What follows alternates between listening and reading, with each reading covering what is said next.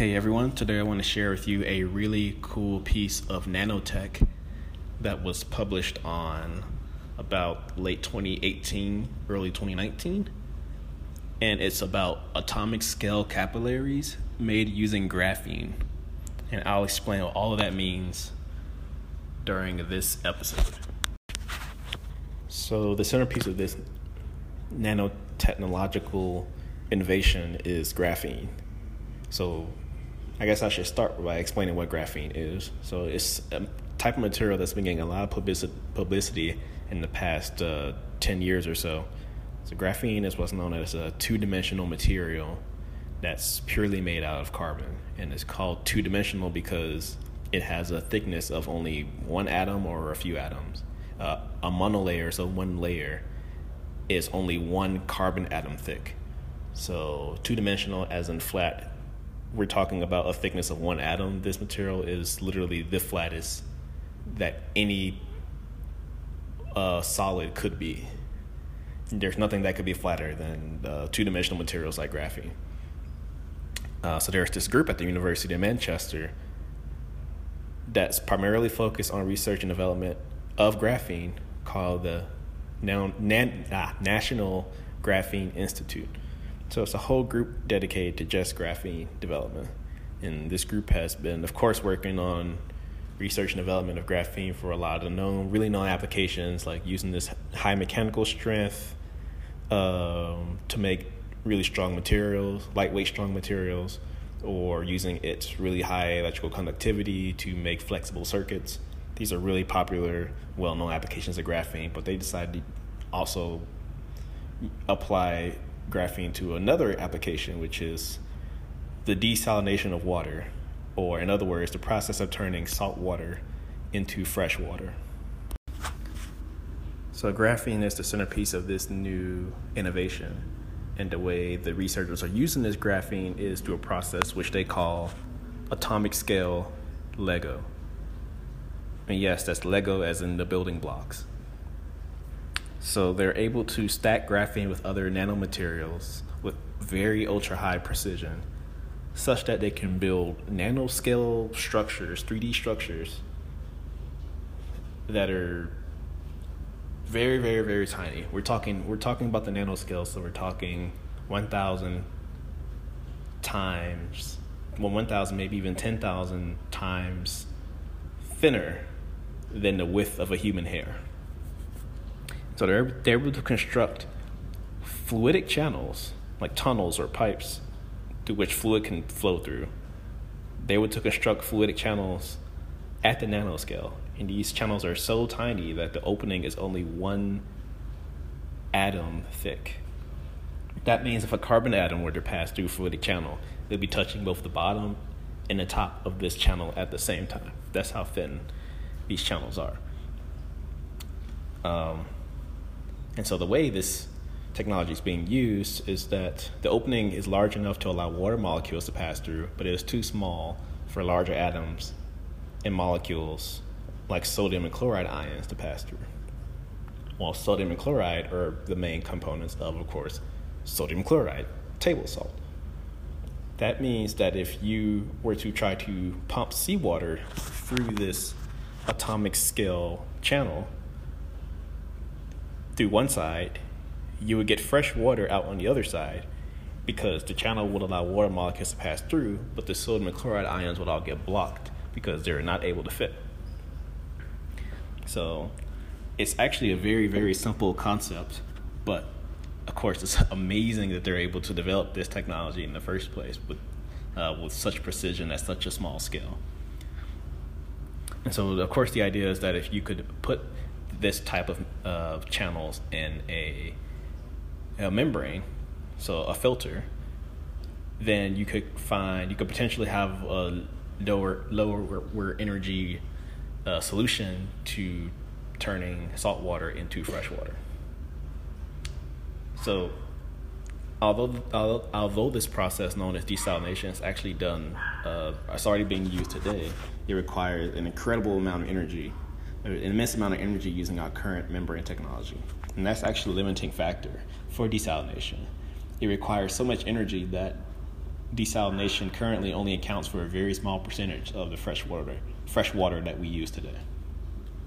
But these atomic scale channels, if developed and incorporated into a new type of membrane, could offer a low energy solution to filtering salt from water. Now, of course, this technology has only been demonstrated in the lab. It's going to take, actually, it has not even been demonstrated yet. The ability to build the nanoscale channels has been demonstrated. It's going to take a really long time to demonstrate that you could filter salt water through these channels, and trying to incorporate these channels into a membrane will probably take years and years of development. Aside from that, there are some other challenges in which were not necessarily mentioned in the article, but things that I kind of thought about and things I kind of know from my own experience that I want to talk about as well. For one, the cross-sectional area of these channels is really tiny. As I mentioned, these channels are only 1 atom thick. And this is good. This is how the technology works. It's able to filter out sodium and chloride ions just off of the size of the opening alone. The drawback from that is that these channels can also clog very easily. You can imagine that the smaller an opening is, the easier it is to block when something bigger gets in the way. And so this channel could potentially get clogged by ions or molecules that are bigger than water. Not just salt ions, but not to mention larger molecules, protein molecules in the water. Anything like that could potentially clog these channels. This is an undesired effect, of course, because if the channels are blocked or clogged, then the water molecules will not be able to pass through, which means the technology won't function as desired, because it needs to filter water. If water needs to go through the filter in order to actually work. Of course, there's a lot of development that's ahead that needs to be done. And what they'll probably do is to do what's usually done with filter technology, which is to use multiple membranes in order to filter the salt from the water. So you can imagine there will be like a really coarse membrane that filters out leaves and sticks and plastic and other junk from the fresh water, from the ocean water coming in. If you imagine pumping salt water into a pipe to filter the salt from it, the first membrane will probably get the sticks and the leaves and the plastic out. The next membrane could get a lot of the smaller stuff like sand and other particulates. Another membrane would probably get out bacteria and proteins and other large macromolecules, and then maybe 1 or 2 other membranes after that for good measure, and then you would have this graphene-inspired membrane that is finally able to filter out the salt and the other ions that would give you your fresh water. That's at least how I imagine it. It sounds like a lot, but that's typically what's done in almost every desalination plant today. There's multiple filter membranes. You can't just using one membrane for everything has its own issues, such as the clogging issue, which I just mentioned. If you try to stick just raw ocean water into a nanoscale membrane, it's going to get clogged really easily because you're trying to fit a leaf through something that's the size, that's like smaller than the width of a hair. It's not going to work.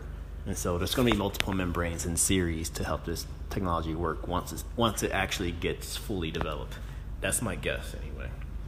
So that could essentially help the clogging problem. There's probably still going to be some clogging issues, and I'm sure there's going to be many years of research and development and experiments to help improve that process as much as possible. Honestly, the current technology is very, very wasteful in terms of energy, which is why it's not used that much. It's not even talked about too much. And so I think any particular avenue to get a better technology, a more efficient technology to help our water sustainability and security problem is worth pursuing.